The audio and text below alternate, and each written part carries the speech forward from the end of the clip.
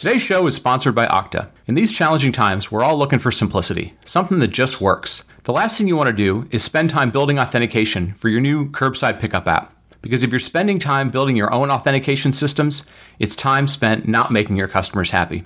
This is where Okta makes it simple. Okta's cloud-based authentication services are easy to set up, and they already integrate with the tools and applications you use today. Okta is trusted by companies like HPE, Splunk, CarMax, GitLab, and Cengage, plus many, many more. To take the hassle out of your authentication needs, visit okta.com/cloud and learn how to get started today.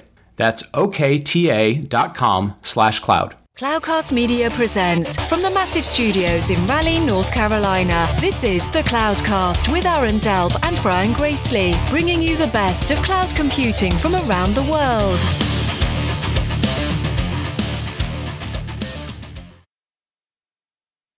Good morning, good evening, wherever you are, and welcome back to the Cloudcast. We are coming to you live from the massive Cloudcast studios here in Raleigh, North Carolina. Welcome to 2021, everybody. We finally made it through 2020, the 12, 15, 18 months of March that was 2020. Glad to be through it. Glad everybody is hopefully had a good holiday season, got through the new year, and we're excited to bring you a whole new set of 2021 shows. This is our 10th year. Actually, that was our 10th year that we just finished. We're just finishing up 10 years of recording the show. Very excited to continue to bring it to you. And really, we're going to kind of cut Cloud News of the Week short this week. There's not a whole lot that's been announced this week. Just a couple of things I want to kind of remind folks of. We have a great show coming up. We're going to really dig into some really interesting topics, our look-ahead shows for the month of January. But just a couple of things I want to remind folks of. If you are not looking at the things that involve the SolarWinds hack, please go look at that in your business. Make sure that you're following all the best practices to get that patch. That seems like a very nasty thing. If you're not working on that, we'll put some things in the show notes about that.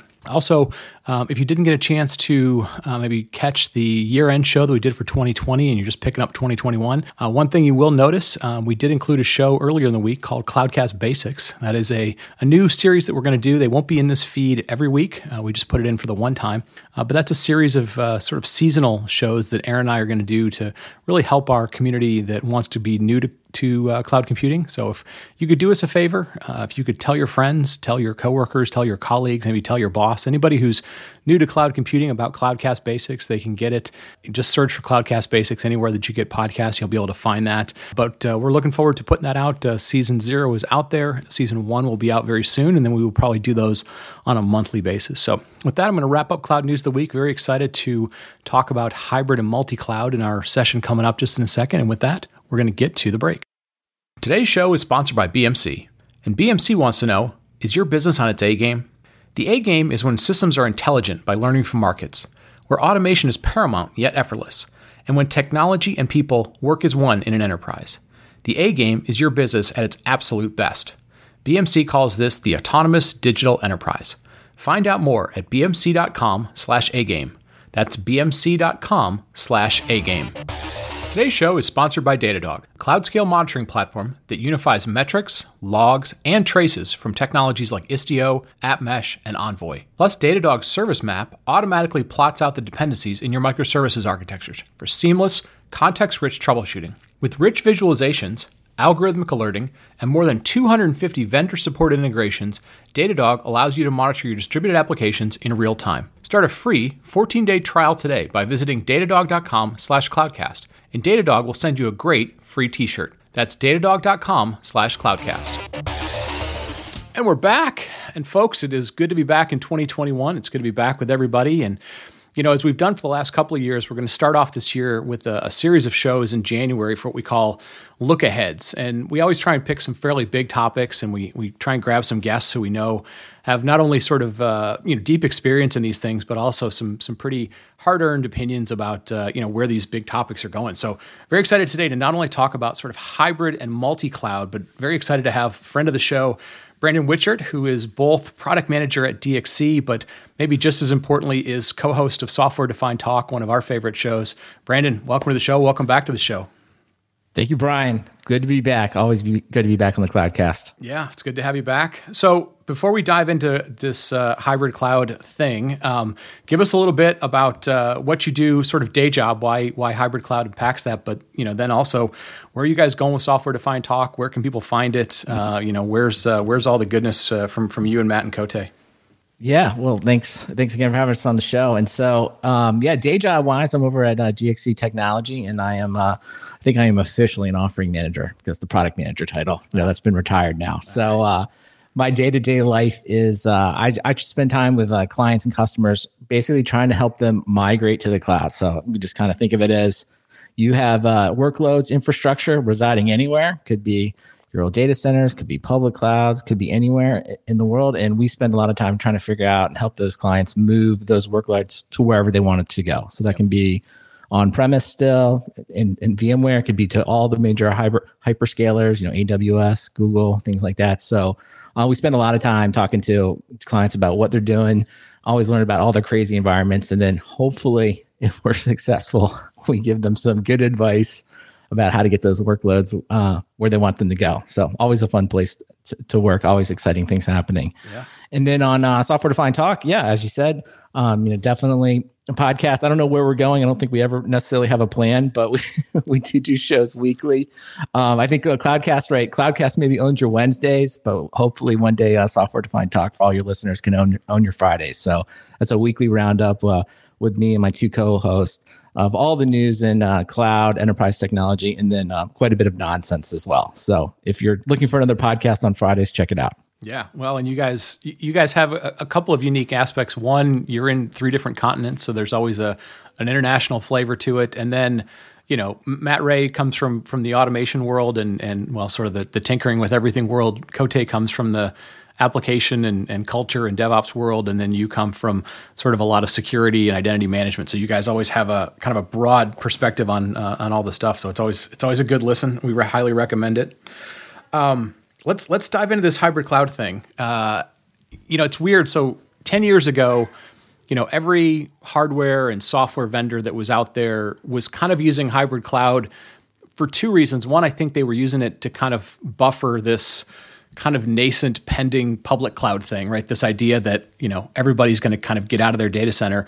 And then they were using it, as a reality thing, which was, people aren't going to move all of their applications out of their data centers for any time soon, right? And this goes 10 years back. The public cloud pushed back on this really hard. It was, you couldn't say hybrid cloud in an AWS event. You couldn't mention those sort of things. And then this year at reInvent, the 2 magic words came out. Hybrid cloud became a real thing. So like, where are we? How did we get from, 10 years ago, it was half the industry bought into it. And now, all the public cloud providers are buying into it. Like how have we gotten to where we are?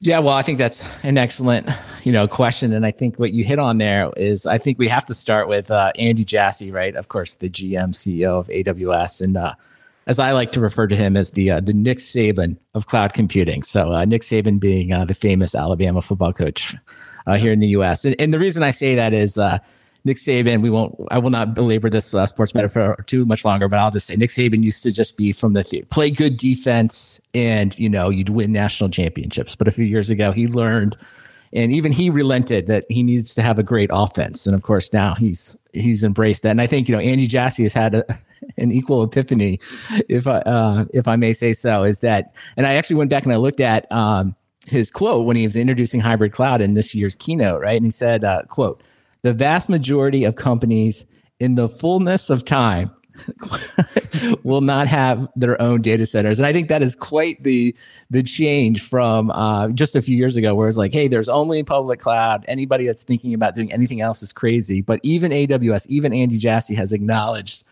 that, yes, there definitely is a place for on-premise infrastructure for lots of reasons. And I think even this quote about the fullness of time, I just think is somewhat funny. It's like, well, given infinite time, like almost anything is possible.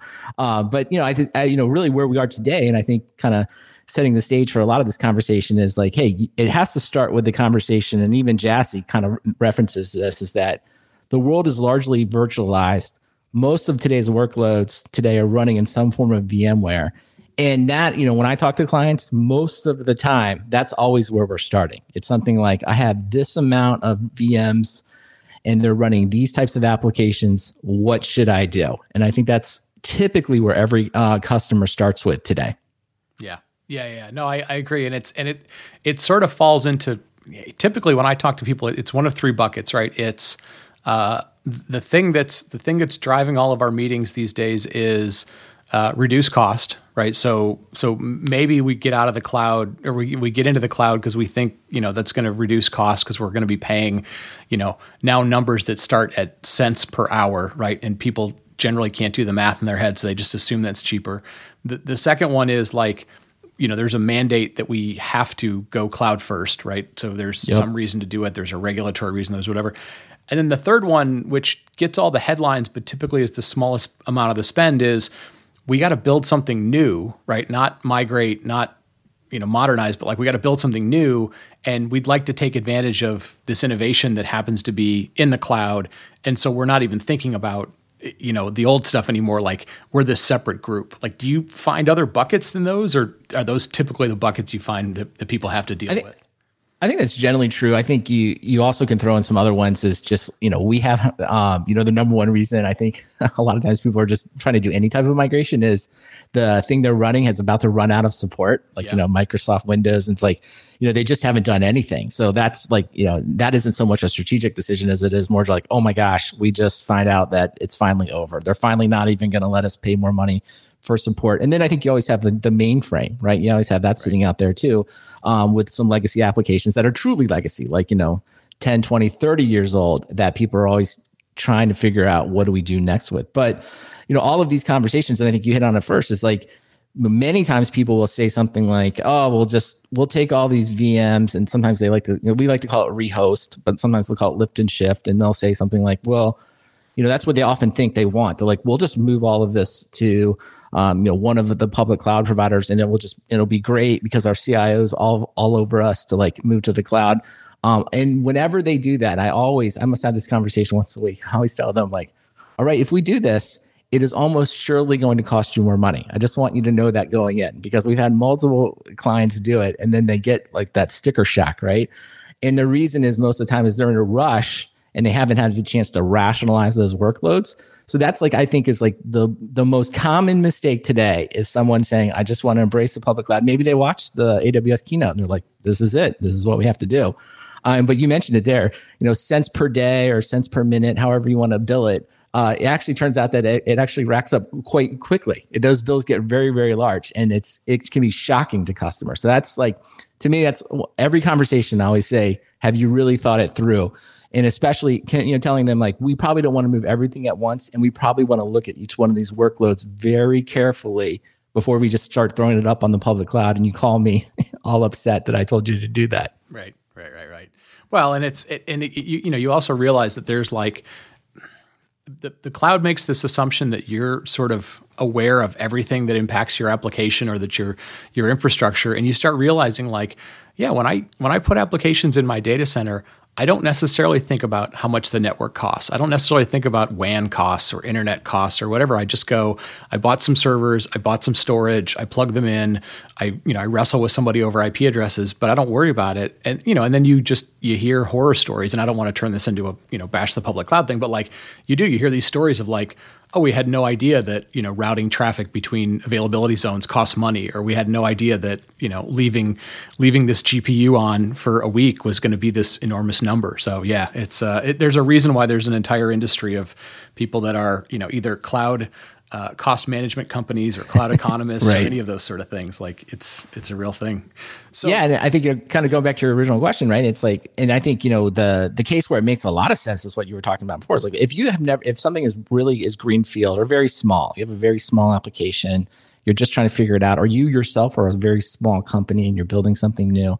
In most of those cases, like that's probably the case that when we think of cloud computing, that's like when we mentally like actually envision someone, we probably think of like a small group doing something really quickly, building an application. We also think like customer facing. It's like absolutely all of the public clouds. Like right. they're going to give you so many advantages from availability, from thinking of all the things you haven't thought about, security, all the tools, all the ability to scale up and scale down.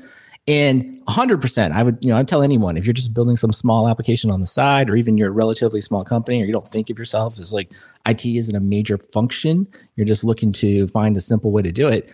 that's the place, and I think that's the majority of our conversations. Or, of course, like the world that we sit in a lot is, for people that are lucky enough to be building large applications and want to use multi-tenant microservices and are very ingrained in Kubernetes. Okay, again, that's another place that obviously, the public cloud is going to make a lot of sense. But, kind of back to even Jassy's opening comments this year, I think we're something like, I think he said something like 5% of today's workloads exist in the public cloud. Right. And what he's not, I think to fill in the other 95%, it's not 95% of the workloads of small companies building new apps or like being done on premise. It's like, no, 95% of those apps exist in very large corporations, likely running on, traditional infrastructure, mainframe, VMware, all the things we know and love. And most of those applications are going to be difficult to move. I mean, that's kind of the other part of that sentence that people don't forget. And that's why it isn't going to happen overnight, right? Like, I think sometimes when he says that, it's just like, oh, it'll just keep ticking down. It's like, no, every percentage point down, those applications get more and more complicated to move. Hence, that's why they stay where they are. Right. Yeah. It's not porting your cell phone number. It's not, moving your 401k. It's like, it's moving to a different country, kind of difficult sometimes. And so here's the other thing that that now that we're, literally a decade into sort of talking about this thing, you've talked about it in various places that you sort of live with it. What are some of the, 3 or 4 big misconceptions that you still hear people, assuming are going to happen if they go, we're going to do hybrid or multi-cloud, or, like that's the approach we're trying to take. Like, what do you find people stumble with beyond the, hey, we put it in there, it's expensive, but like, what are these, you still like for example, like I hear this misperception all the time that, 10 years in, people are still like, yeah, we're going to burst into the cloud. We're going to kind of just use the dynamic stuff. We're going to burst applications. And I'm like, all right, that doesn't happen anywhere ever. Like it's sort of like, that's sort of like the Bigfoot this thing. Magic elasticity. It's not just happening. Yeah. What do you find sometimes that you're just like, you want to stop people in the middle of their sentence and go, you're not going to get that? Yeah, well, I think, cost, we already hit on that one, so we won't believe, but I think that's one, and that's that's like way, way ahead. I think people always think they're going to save more money than they can. 2 is really the learning curve, right? I think that's the next thing. It's like, people, like, let's just take VMware, right? VMware has a passionate set of users that love VMware and are so familiar with the VMware consoles, and VMware, very complicated product, very powerful, of course, but people have invested, think about 10 years, maybe even longer, like their whole career is becoming experts in this. And so when you tell somebody, okay, we're going to move this over to any of the public clouds, it just requires, just like you have to be really smart and have to really have taken some time to learn VMware. It's the same thing with all of the public cloud providers. Like, they all have very robust certification programs. When you get into them and you're trying to do really production level things, the AWS console, specifically, right? I mean, that is, it's both the most powerful thing that exists today, and it's probably the most complicated one, right? Yeah. So that's a huge thing when people get into it. They either underestimate, like, oh, I'll just get in there and I'll just, figure out how to do it, or they haven't accounted for, like, I need to hire people, just like I hired a VMware expert, right? I need to have AWS experts on hand, whether that be the people they build in-house. They can contract with employees like, my employer would certainly be there to help you. Lots of other managed service providers would be out there to help you as well. But I think that's a huge thing that people just don't understand, the learning curve that's about to go into it. So it's a huge thing that I think people need to take advantage of. Yeah, I think the last one that I hear a lot is they go, well, we're gonna use a bunch of the clouds, which is, a perfectly valid thing. Like, you may be using Azure for like Office 365 or, Teams or something. You may use AWS for stuff. You may use whatever. And there's sort of this belief that, or this conversation a lot of times of like, we're just going to move apps between them, like the old sort of arbitrage idea. And the thing I always come back to people is I go, okay, like that might happen. And that thinking might have happened when you had sort of these very centralized groups who, half of what they did was a technology decision, half was like vendor management, cost management. But now things are pretty distributed. Like, the finance group will make their own decisions, and marketing makes their own decisions, and, go to, sales does. Like, I tend to tell people, like, the thing you ought to think about in terms of hybrid or, multi, or the way you call your cloud thing is like, can you be consistent, like, in your process, right? Like, can you, if you're going to have CI and CD pipelines, can you be consistent there? Can you build some sort of consistent way of doing security and auditing? And then, if you end up being in AWS or you end up being in Azure or you end up being somewhere else, like those might be movable, but like don't get yourself into this idea that they're just, completely exactly the same. Like that tends to be sort of a problem. Yeah, I couldn't agree more. And I think the most popular use case that often gets talked about that I think in reality is very, very limited in how many times it actually happens. This idea that like you're going to move the same exact workload. You're in the same, for one application, you move that workload. You're just going to kind of move it around wherever it's, the cheapest, quote unquote, to optimize cost, right? I think that is probably the use case that is often cited, almost never used, and probably is not really a good goal. Like the place of multi-cloud, like what I think people actually see, like, and you were alluding to it before, was multi-cloud is like very large organizations of all kinds will end up picking different providers just for different things, just based on preference, because there's some specific thing that they're trying to do. And they feel like one specific of the public cloud providers is better at. Sometimes that's geographic location. Sometimes that's relationships. Sometimes that's contracting. Sometimes it's a very specific piece of technology. Yeah. And especially like the databases and stuff like that. Right. If you're going to stay with SQL Server, right? Like maybe you're probably going to go Azure SQL, right? Or, vice versa, if something else. So that's multi-cloud, right? And I talk to clients all the time that are talking to me, and they'll tell me like one group is doing this and one group is doing that, and they're using different ones. And then that's what they do. The ones that are smart about it are just focused in on like, hey, we just have to have a common way to manage all of this. We're not going to, if you will, mandate everybody pick one cloud provider. Now, it's nice when that happens, but you get in any relatively large organization out there, you're going to find a couple different clouds, if not all the major cloud providers represented in some way. Right. Yeah. Well, at some point, that's how your data centers look today. That's very likely what your cloud choices will look like in the future too. There's a reason people. It's like monitoring. At some point, you have all the monitoring tools, and it is true. You will one day have maybe all the clouds. Yep. So in terms of sort of what's so certain things have worked relatively well. You can go to most vendors today, whether they're cloud providers or they're software vendors or whatever, and you can say, hey, look.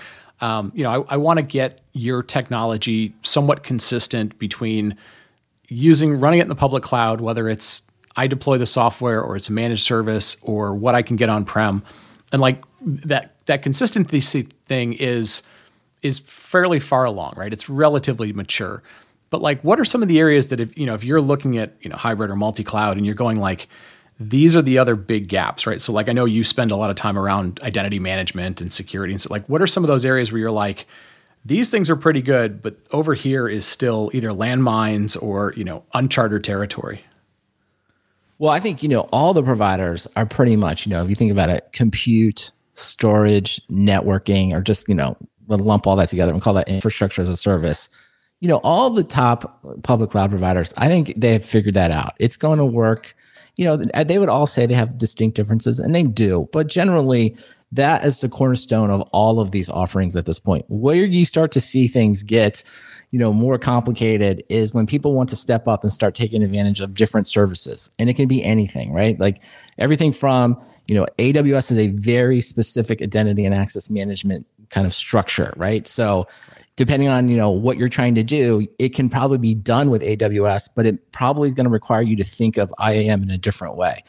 Same thing with all of the Kubernetes services, right? So ECS, EKS, all of this stuff, GKE, they're all like nuanced in how they actually work. So, and then of course, in the database side, right? All of the providers have some type of, hosted database offering. They all will claim that they're defeating Oracle, right? Because Oracle is the big bad wolf in that world, right? But of course, Oracle, who often is the centerpiece of getting beat on in these things, is like the Oracle databases has an incredible amount of intellectual property inside of them that people tend to can overlook, right? It's like it's not so easy to just move off that for Postgres. So when you get into all of these areas and you say, I want to move everything, it's sort of that next level up, databases, some of the specific services, everyone's about AI now. That's a really immature area to me, right? It's sort of like still being figured out.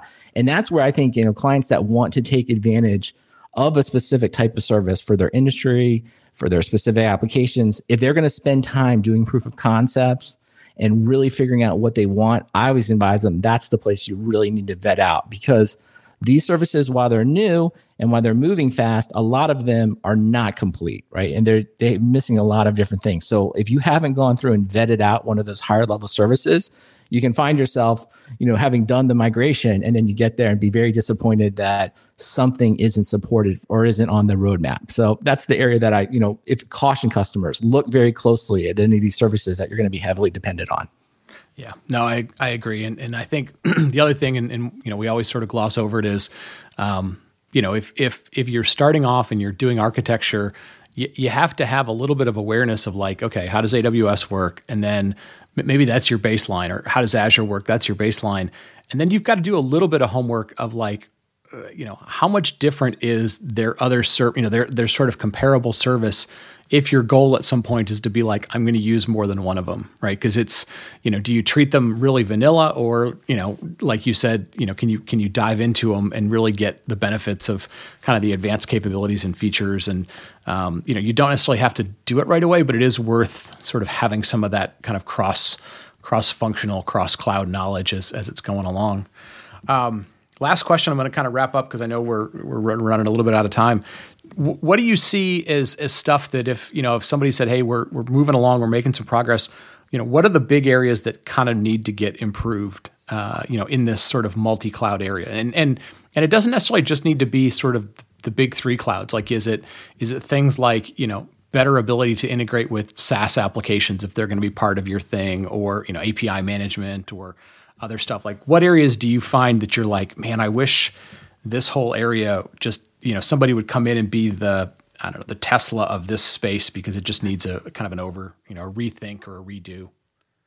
Yeah, well, I think there's definitely plenty of opportunity there. I think, it's less about maybe one specific area. I think it's more around rethinking what we think about multi-cloud, and rethinking kind of like all of these applications. So, there's been a lot of talk about serverless or functions. And I think, I've heard you say this, and I've heard others say it, and I've started to use the phrase, event-driven architecture, right? So this idea that, hey, if we can get to the point that when we build new applications that are primarily just, throwing off some event, and we can throw that event out, and we can assume that somebody else that wants that event can listen to it, and then they can take some type of, action off it, right? That is really where I think, we're going to see the potential to do some of the things that we've been talking about in the cloud. The idea that you can scale up and down, right? But that's all predicated on people building applications kind of thinking event-driven architecture first, rather than kind of this hard-coded, like the PO, like I process the payment, then I make a call into inventory, and then inventory makes a call into like shipping, right? The idea that like, let's make all of these things events, because as we kind of look forward, that basis of integration, if you think about, hey, I can throw in an event and I can have that trigger an action. Maybe that's an action that's, sitting somewhere like an OpenShift, sitting somewhere in a VMware, sitting somewhere on Azure, GCP, on things like that. Like, that's the world I think we all want to work in. The idea that like, I can just receive events. If I'm built around that, then I do have the ability to, if you will, scale up and down as events come in. I, scale up my infrastructure. I do a bunch of processing. And then when I'm done, right, I can scale down that infrastructure. So as we kind of think about, it's like almost the last 10 years have been like recreating the entire data center inside of all of these clouds. And I think when you listen to AWS and others, that's really what they talk about. But where we actually want to go is kind of this event-driven architecture. And I think, whether it's called serverless or Lambda or functions, it's really, for most applications, I think when you get outside of like, gaming and streaming and like processing weather data and all that kind of stuff, outside of these kind of those kind of niche applications, event-driven architectures are the way forward, right? This is that dream that like I do some type of business function, I hand off to someone else, and I don't care where it is. I don't care if it's on-premise in another cloud or something along those lines. So I kind of think in the next 5 years or whatever, that's where we're going to see a lot of build out, making that, if you will, that dream become possible. Yeah. Well, and I think you and I know you've talked about it a lot. You've been sort of becoming a convert to the serverless and event-driven space. I mean, it does really hit on a couple of things, right? Like the whole serverless space, or functions as a service, is sort of the first time that we truly get on-demand cloud computing and pay for it just what you use. So I mean, like, it's taken us 10 years. We're now at that point. And then you think about like what the event-driven stuff is really ultimately doing. It's basically saying like, look, we used to have to do things like batch because it would have been really expensive to send all this data or to, process a bunch of stuff. Well, now those cost sort of limitations have gone away.